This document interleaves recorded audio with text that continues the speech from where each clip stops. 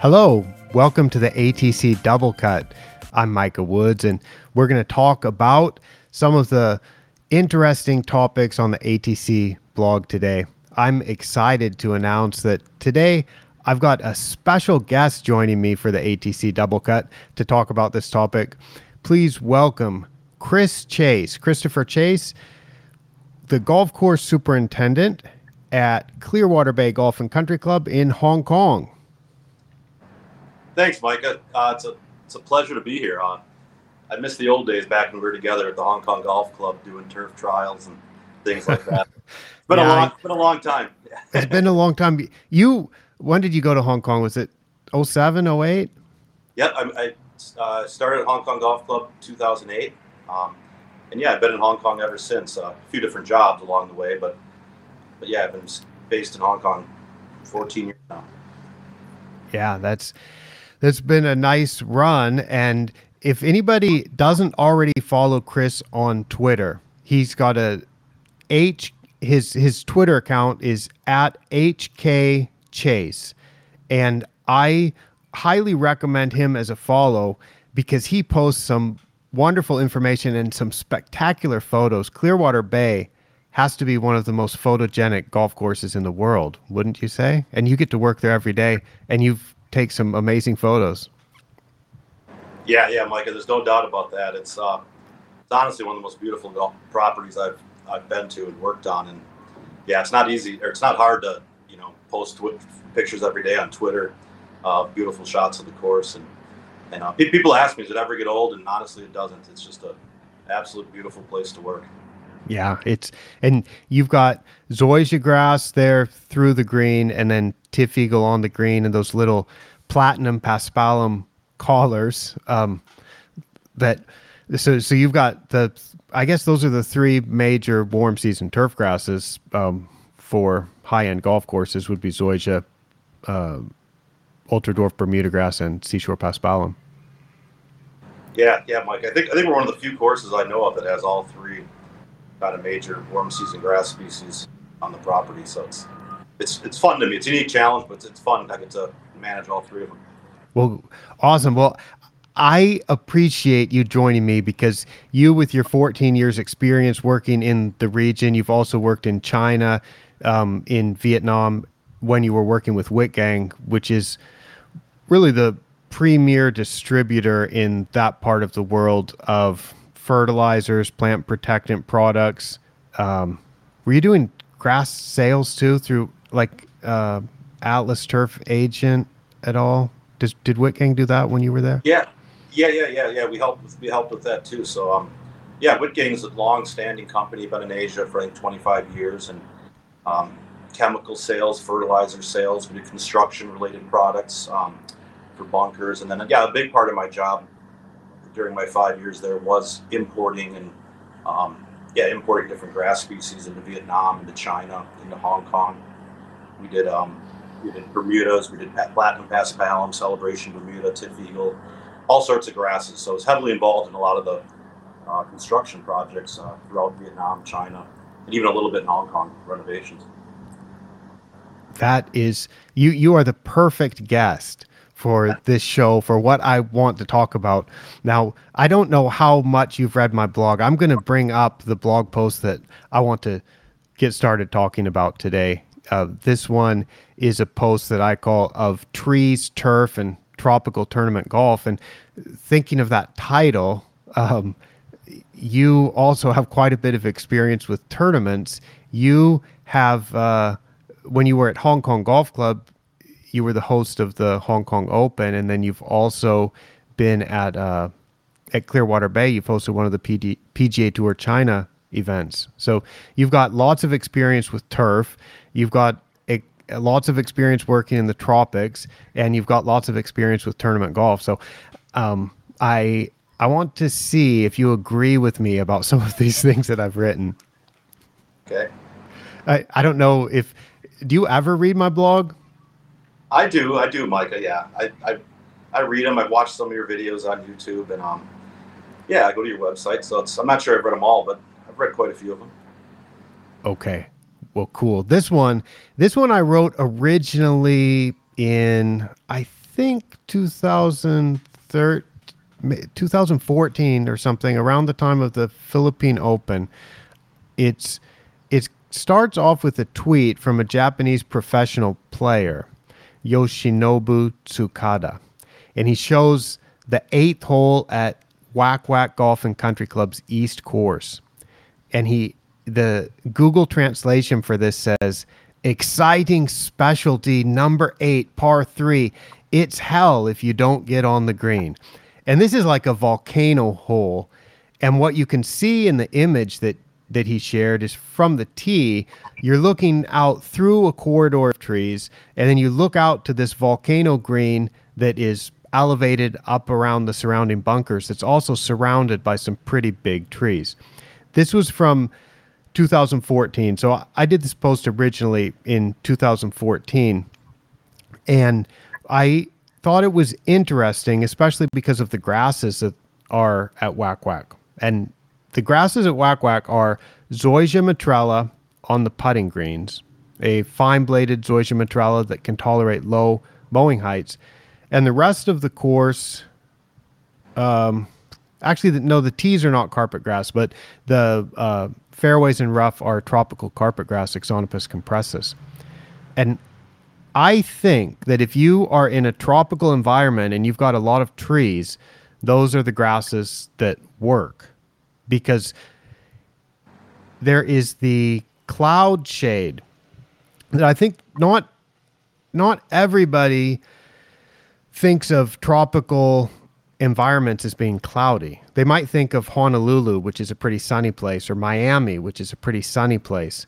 But when you get in Southeast Asia, there are long times during the year when the temperatures are very high, but it's very cloudy. So if you combine that shade that comes from the clouds, which restricts the amount of photosynthetically available light that the grass can use, and you add on the tree shade, there are big struggles with Bermuda grass and slightly less severe struggles with Seashore paspalum. And then you get to carpet grass and zoysia, and they have the fewest struggles in terms of dealing with that shade. Do you have any comments about that? No, I mean, I agree with what you're saying. It's absolutely, especially in Hong Kong here, one of the biggest, I guess, issues we have or restrictions would be sunlight. We do get a lot of cloudy days, a lot of fog, even at Clearwater Bay, things like that. So it's we don't quite have the tree shade like that photo, but yeah, a big challenge is managing in Asia, especially is managing grass in low light conditions. So, and generally speaking, yeah, you're spot on. I mean, zoysia, carpet grass do very well in the low light. Bermuda obviously needs a little bit more. You know? And at Hong Kong Golf Club, you had the carpet grass in the rough on a lot of those courses.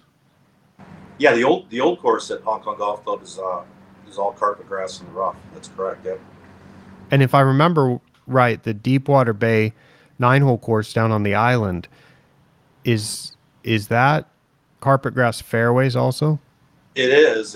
Although I believe they're converting right now, slowly converting over to more zoysia. That's what I believe. So yeah. Okay. And as you know, but the carpet grass does very well, in the low light. As far as playability and aesthetics, that's maybe another issue. Some people, are a bit turned off by the wide leaf blade and other issues, but certainly does. I've seen carpet grass grow almost in no sunlight, right under trees and things like that. So it's good for that purpose. Yeah, it is. It grows right under the trees in surprising amounts of shade. And I sometimes take pictures of these like forests that have a pretty good stand of carpet grass growing under them. So I understand that people may not like the wide leaf blade, but it's really the only grass that can grow in some of these places. So if you're going to have that amount of shade, you really want to, if you want grass, it's probably carpet grass that you're going to have. And that's when you get into a place like Bangkok, and I've said this many times, I've must have some blog posts about this too. If you go to the parks, which are a little bit lower maintenance than golf courses, if you go to the parks and look at lawns in the parks in a purely tropical place like Bangkok, what you'll see is under the drip lines of the trees, you go from the trunk of the tree and you walk out to the drip line, to the edge of the canopy of the branches and leaves. That will be 100% tropical carpet grass. And then as you get outside the tree canopy and get into areas where the sun can pass straight down without passing through a tree, that's where you'll start to see zoysia growing.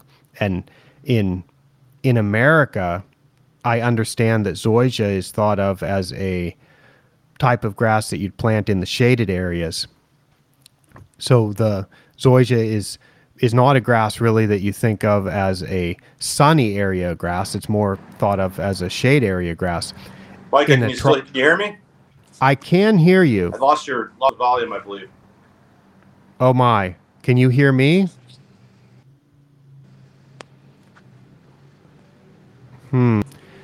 I'm here. Chris, can you hear me? Hello, hello. My, we may just have to stop this and try again. Hello, Micah, can you hear me? Yes, I can hear you. Can you hear me? Chris, we can start over.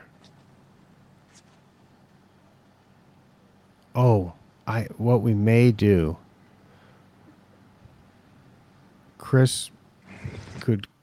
Hey, can you hear me now? Yes, I've always been able to hear you, Chris. Can you hear me? Oh, yeah, I got another call and it bumped me off. So sorry about that. Oh my, you are busy. Yeah, sorry about that. Well, I was almost thinking we would just end this and start over, but it was it's not going to be necessary to do that. We can just continue with our discussion. Okay, great. So I was talking about the parks in Bangkok and how it's zoysia that grows in the sunny areas and carpet grass that grows under the trees. And it's distinctively different from how zoysia might be used in the American Southeast, where you might use Bermuda grass in the sunnier areas, and zoysia grass would be a grass that is thought of as really ideal for shade. But there's actually so much shade in places like Hong Kong, Bangkok, and Manila that if you try to grow zoysia under a tree, it will thin out, and it thins out to the degree that it gets invaded by carpet grass, and carpet grass eventually will choke out the zoysia. Yep. So right. I did this blog post, and I was trying to explain why those grasses are used, because it is a desirable feature, I think, in a tropical climate to have trees. It's nice to have big trees. I showed a picture of caddies during the dry season at Bang Sai Country Club just north of Bangkok, and the caddies have umbrellas that they're using on a clear day, and those umbrellas are used for the purpose of providing shade. It is so hot, the sun is so bright, that it is common to use umbrellas for shade during the sunny weather. If there were big trees around that green that were throwing shade, perhaps those umbrellas would not be required. And I think it's nice to think about a wide open golf course. And in Hong Kong, it gets cold enough in the winter, and you've got a spring and autumn where the temperatures are mild. But in Thailand, the average high temperature is always over 30 degrees Celsius. It's always hot. And if you get a golf course that doesn't have tree shade, the average golfers tend to note that. So on a new golf course that has very small trees that don't throw shade, if I talk to those the people running that golf course and ask them what is the golfer feedback about your new golf course, one of the predictable responses will be they mention that there's not enough trees. Have you seen anything like that? Even, and what did you see when you were working with Whitgang and were a bit involved with some of those construction projects? Yeah, I mean, you're right, Mike. I mean, there's certainly value to trees on a golf course. As a superintendent, it kind of pains me to say it because, we like to grow grass and trees don't always help, to that end. But yeah, most owners, most stakeholders, I mean, they do want trees. They provide shade, as you said. There's certainly some aesthetic value to them and things like that. So it's, I certainly understand the desire and the need for trees in certain areas. And I think it may be even more important or comfortable to have trees the closer one gets to the equator, because I think I've played golf in Hong Kong when there's been some pretty lovely weather in the November, December. Maybe I think we played in. I can't remember when we went and played Khao Sai Chao, but I remember I was wearing a windbreaker. I've looked at those pictures. It was chilly. It was after the winter, because that Seashore Paspalum was really heavily pockmarked with dollar spot damage that had happened over the winter. And I looked at those pictures and I was wearing a long sleeved windbreaker and it was chilly. So in Hong Kong, you can get the kind of weather where you don't need the cooling effect of shade.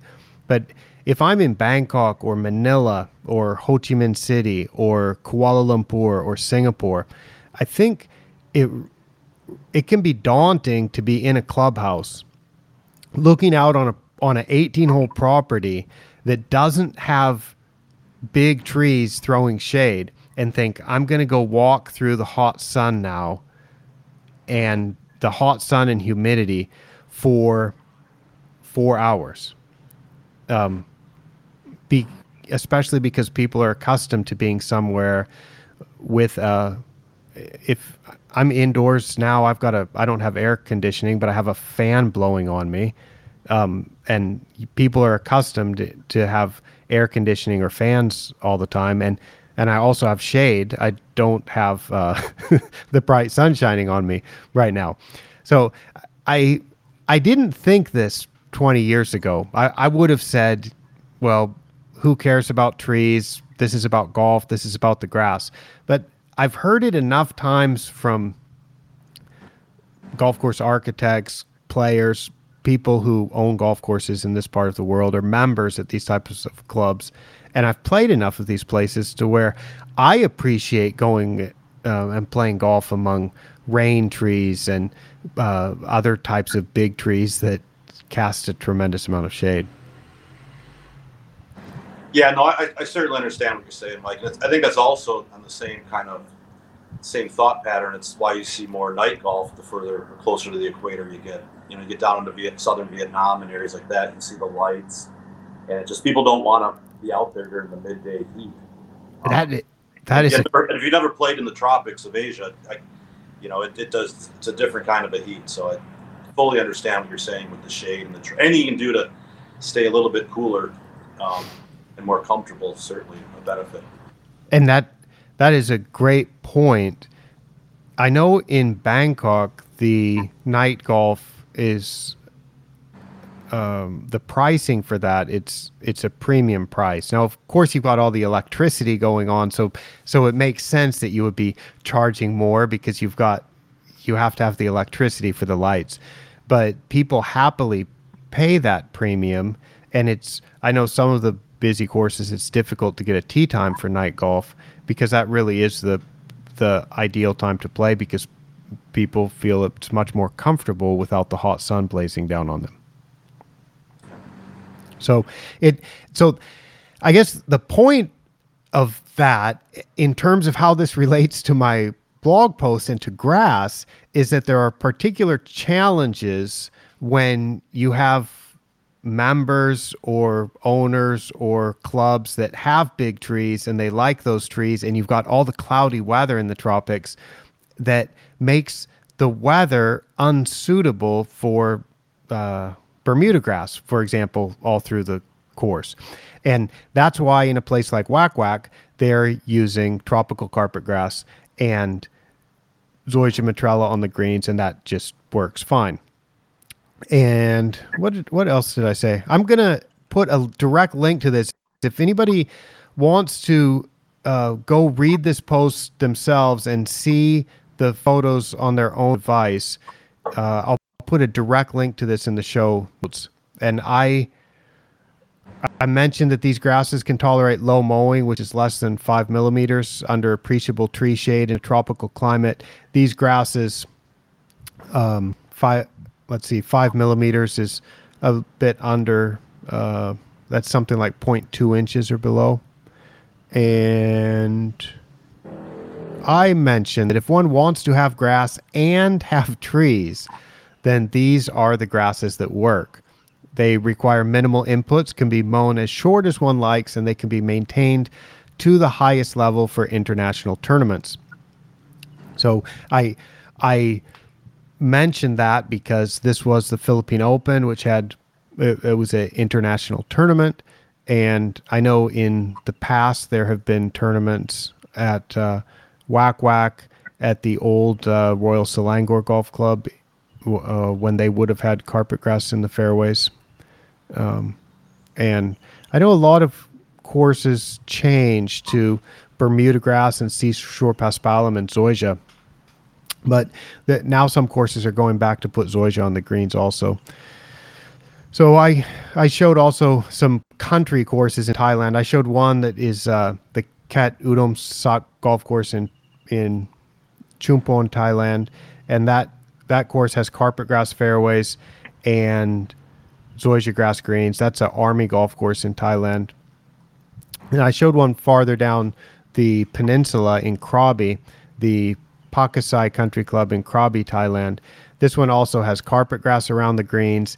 It's got Zoysia matrella, Korai Zoysia on the greens, and that is something where you can have big trees, you can have 100% grass cover. It's good all year round, and anybody can maintain it.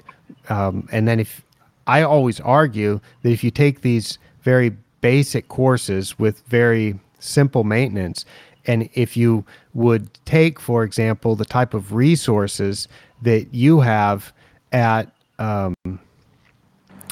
Clearwater Bay, and if you take your skills and your staffing numbers and your machines and growth regulators and light and frequent fertilizer applications and stuff, just imagine what you could do with these grasses that are absolutely impossible to kill, basically, in this type of environment. So I argue for that, not for everywhere, but I like to point out that these grasses work well, and a lot of people have fun playing golf on them. So,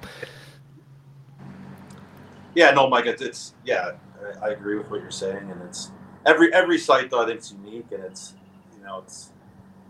what grasses work some places may not work others, and it's a complicated, I guess a complicated question. You'd think there'd be more consensus on this by now, but it's there's so many factors to take into consideration with water quality and, like you said, budgets and trees, and there's so many factors to consider selecting the grass. So it's even now after 14 years, I don't really claim to have the answers as to which grasses work best. it all depends. I mean, I guess it all just depends on the specific environment. Even within Hong Kong, I'm Clearwater Bay. We are right on the ocean. We get very few trees, but we get a breeze. But then take Hong Kong Golf Club. You've been to both, and there's huge paper bark trees. Huge. I mean, it's two completely different environments. Only 15 kilometers apart. So, and are they still using that Fanling 27 variety of Bermuda? Yeah, they have not. They've not switched. They did. When I was there, actually, we did test out Tiff Eagle on 4 greens, and that's doing pretty well also. But it's still kind of the local Bermuda. So if they have to do any patching work or rebuild a green or something, they'll use from their own nursery and use the Fanling 27. Yep. No, you've done a couple PGA Tour China events. How many have you done? I just did one actually, 2018. And then unfortunately COVID hit after that and kind of shut down the yeah. That's right. So do you, and I think that Ultra Dwarf Bermuda grass provides the premier putting surface for warm season grasses in terms of how the ball rolls smoothly with a minimum amount of work. So you can get really nice Seashore Paspalum greens, but to get them to roll like Ultra Dwarf Bermuda grass, I think you have to do more work to the Seashore Paspalum. And the same thing goes for Zoysia. You can get pretty good roll on Zoysia greens, but you need to do a lot of work. And to get the ball to roll good on Ultra Dwarf Bermuda grass, I don't think it's necessary to do as much work. Well, I not just think, I think I know because I've measured it enough times. I mean, if somebody disagrees with me, please let me know and teach me. But can you tell me a little bit about what are the tricks to manage Ultra Dwarf Bermuda grass for tournaments in a climate like Hong Kong where you can have that quite cloudy weather? Yeah, I mean, like you said, it's probably not as complicated as some might think. I mean, we do have very challenging weather, especially in the springtime here. You know, temperatures are still relatively low. The grass isn't growing. We get a lot of fog, a lot of cloudy days, a lot of low light. So that's probably our most challenging time. We do use a lot of fungicides, I'll be honest. We're fighting off algae, fighting off leaf spot, curvularia, microlaris, things like that. So just, we don't push them too hard, especially that time of year with nitrogen or anything like that. We just kind of try to protect the plant the best we can against disease. I do a lot of kind of preconditioning, I guess you could say. We do a lot of light, frequent top dressing, a lot of venting. Anywhere, I think, in the tropics, but particularly Hong Kong, it's real important, I think, to get air and oxygen down to the root zone. Try to keep the roots as healthy as you can.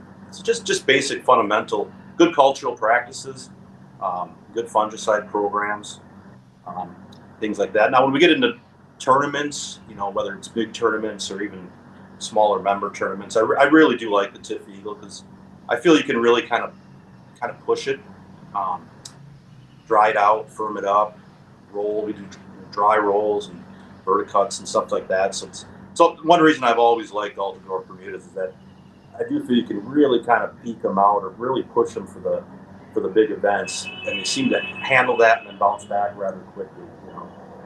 I can't speak for Zoysia. I mean, I've managed a lot of Zoysias in my life, but I've never managed a Zoysia putting green, so I honestly can't speak to Zoysia as a green surface. But have you ever have you ever played a round of golf on a course with Zoysia greens? No, I have not. No. Well, I did a little research before this because when I was doing all my work in Vietnam, there were maybe 40 or 50 courses, and none of them had Zoysia greens at that time. But I called some of my former colleagues, and I guess there are about 5 courses now in Vietnam that have Zoysia greens put in. So it does seem like it's coming along. Again, I don't really know how successful it is or how it's kind of a newer thing to me, I guess. Yeah, it's quite interesting because Zoysia greens are quite an old thing, because what you see is the old classic courses have Zoysia greens. And you have places like Whack Whack's East Course, which is Zoysia greens. You have places like Manila Golf Club, which had Zoysia greens until 2006, and then they did a renovation and put in Seashore Paspalum, and then that wasn't able to tolerate the shade that they have there. So from about 2013 or 2014, they started a program to rebuild a couple greens every year, or resurface a couple greens every year with Zoysia. So now they're back now at this point, they're now all the greens are back to zoysia. You have places like Royal Bangkok Sports Club right in the heart of Bangkok, which is zoysia greens. You have places like Royal Hua Hin, the oldest course in Thailand, which is going to be celebrating its 100-year anniversary this year or next year, I believe. That has zoysia greens. So you got a number of classic courses in Southeast Asia that are zoysia, and it's quite successful. And yet what happened through the 1990s, when I first came to Asia, it was in 1998. I was at Shanghai Links, and I was always wanted to be a huge Whitgang customer because they had all the products that I wanted to buy, although we didn't always have the budget to buy everything that I requested. But so that was in 1998, and at that time, a lot of courses that were being built in Asia in the warm season areas were putting Bermuda grass on the greens, and that's when TifEagle was coming in, and so the first TifEagle courses in Asia, I think, were about 1998, and there was TifEagle, and then eventually a little bit of Mini Verde, a little bit of Champion. And then Seashore Paspalum got really popular. I think Tony Taylor did a great job in the late 90s with a project at Thai Country Club in Bangkok and converted that to Seashore Paspalum, not on the greens. I think they still had Bermuda grass on the greens, but everywhere else was Seashore Paspalum. And then Amata Spring Country Club in Bangkok opened in about 2005 or 2006. They went ahead and put CIL 2000 on the greens, and that was such a high-profile project that seems to have triggered between Thai Country Club and Amata Spring. A lot of courses put in Seashore Paspalum for a while. So a lot of those courses, those 30 or 40 courses in Vietnam that were built in the late 1990s and then 2000 to 2015 or something, they would have put in, a lot of them put in Seashore Paspalum. Some of them put Seashore Paspalum on the greens also. And then people have seen problems with that. So what's happening now, remember, prior to 1990, a lot of the courses were what I showed, tropical carpet grass and zoysia, and it was working just fine. People were putting in Bermuda. It didn't work so well because of the shade. Then they put in Seashore Paspalum, struggled for all the reasons that people struggle with Seashore Paspalum when you're irrigating it with clean water. Seashore Paspalum, it really is great when you have saline irrigation water, but just because it's a pretty grass, when you plant it where there's a lot of rainfall that doesn't have salt in it and your irrigation water doesn't have so much salt in it, the diseases are a lot worse. The weeds are a lot worse. The grass doesn't have nearly as dwarf and fine of a texture as you can get when you're irrigating with salty water. And it just can struggle. So then more recently, people are putting in zoysia again. So it's quite interesting, and it's fun that we get to observe this. And you've kind of been here for all of that. Both of us have been here for the later parts of that. So we've got a chance to see this with Bermuda grass and with Seashore Paspalum and with some of the newer zoysias. Yeah, it's been fun watching kind of the evolution of the different grasses throughout Asia. And one interesting aspect about the zoysia, which during my time in Vietnam, the topic certainly came up on many projects. And the one issue, everyone's always thinking the environmental conditions, playability, and things like that. But what seemed to be a hang-up, at least during my time, was the speed of growing.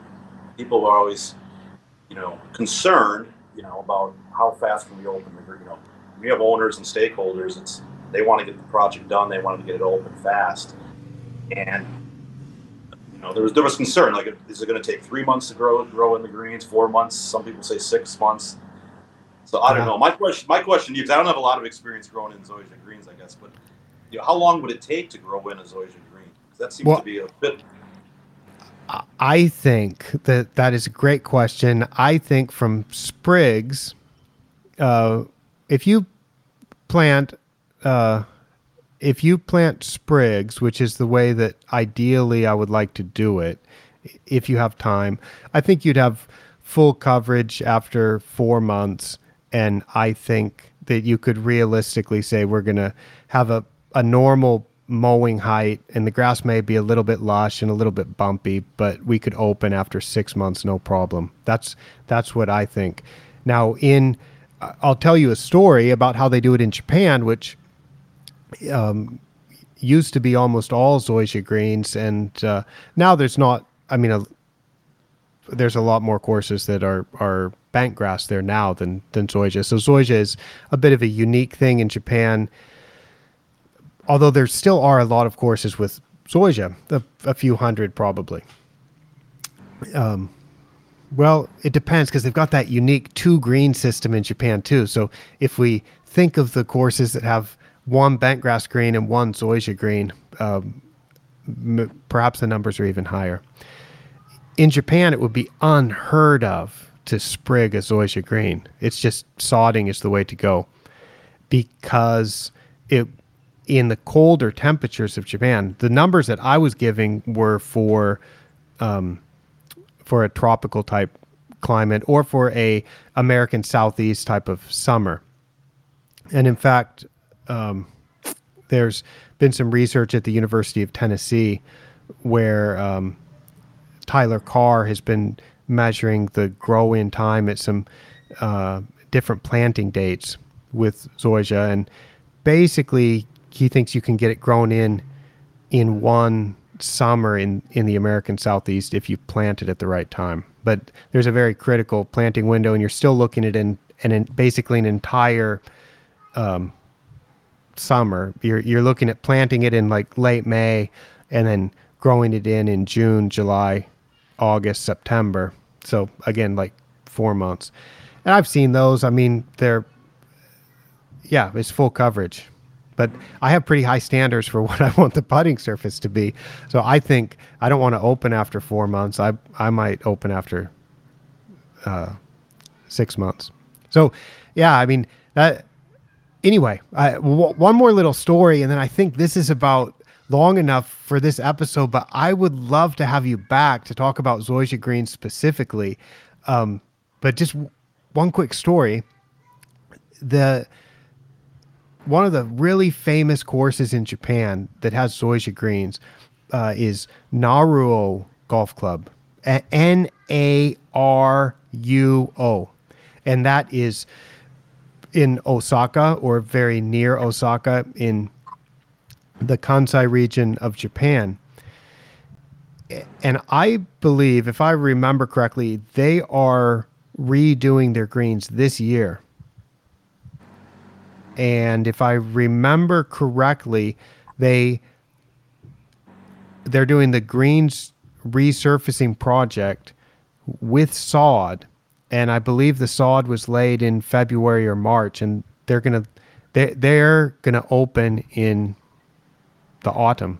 So they're doing an entire year just to let the sod grow in, and that's how it's typically done in Japan. I've got another interesting story about a course in Bangkok that sodded their greens and opened immediately.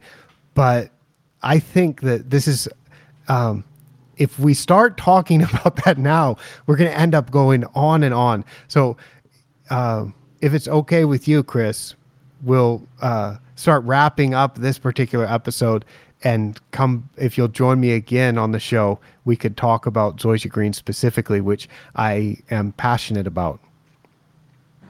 Yeah, that'd be great. That'd be great, Micah. Yeah, I love talking grass. So anytime.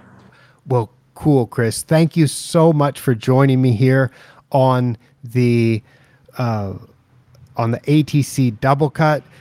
Again, there will be a direct link to that post that we discussed about trees, turf, and tropical tournament golf.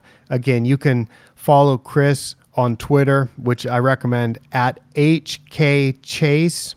CHASE, and learn more about him if you don't know him already. He's a pretty well-known superintendent, and we've had a chance to play golf together. We've met in Malaysia, in Thailand, in Hong Kong, so many places I can't remember. So it's great to have you on the show. Thanks a lot, Chris. You beat me a few times in golf. That's I'll get you back. You'll get me someday.